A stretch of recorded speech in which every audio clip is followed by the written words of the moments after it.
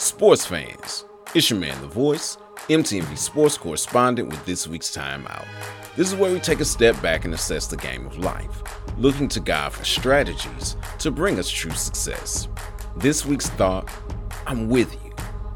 One of the greatest benefits of team sports is camaraderie, the family that's built by grinding together. In a sense, you go to war with those you play alongside. You train together, make each other better, encourage one another, give inspiration. One of the most comforting things about having a team is that you know you are not in this alone. You have someone who understands just what you're dealing with because they're literally going through the same thing. Football season is about to start.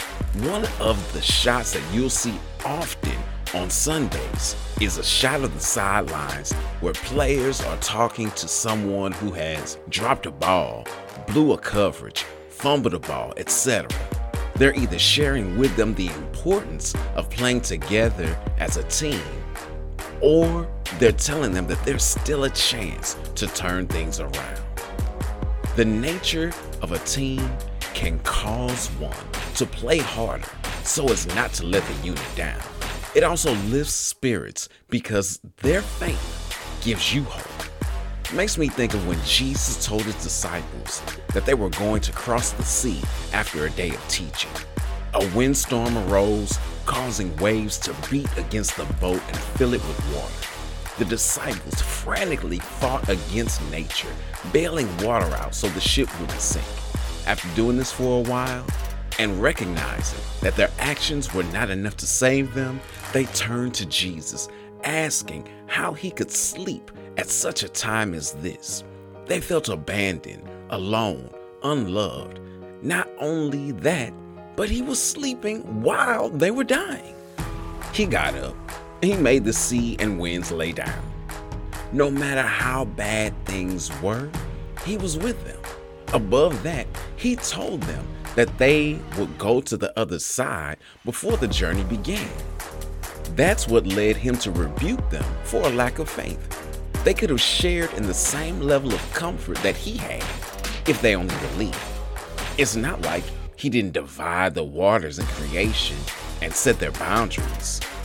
If they remembered what their ancestors experienced at the Red Sea, how God made the Red Sea stand at attention and then use wind to dry the saturated sea floor so that 1 million people plus their cattle and wagons could go across. As a matter of fact, when Moses told Israel to stand still and see the salvation of God at the Red Sea, the word used for salvation was Yeshua, the same word used for the name of our Savior, Jesus. They shouldn't have been amazed at this feat. It was nothing for him. He came to save. He lives so that if we believe in him, we can be saved. Jesus told them that they would go across, and God's word does not return to him void. Whatever he said, he's going to do it. It doesn't matter what comes. It cannot overpower God. So here's the play. If you belong to God, he promised he will be with you until the very end.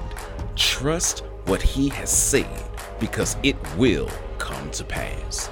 It's your man, The Voice, MTMV sports correspondent with this week's Timeout. All right, time to get back in the game of life. Until next week, ready, break.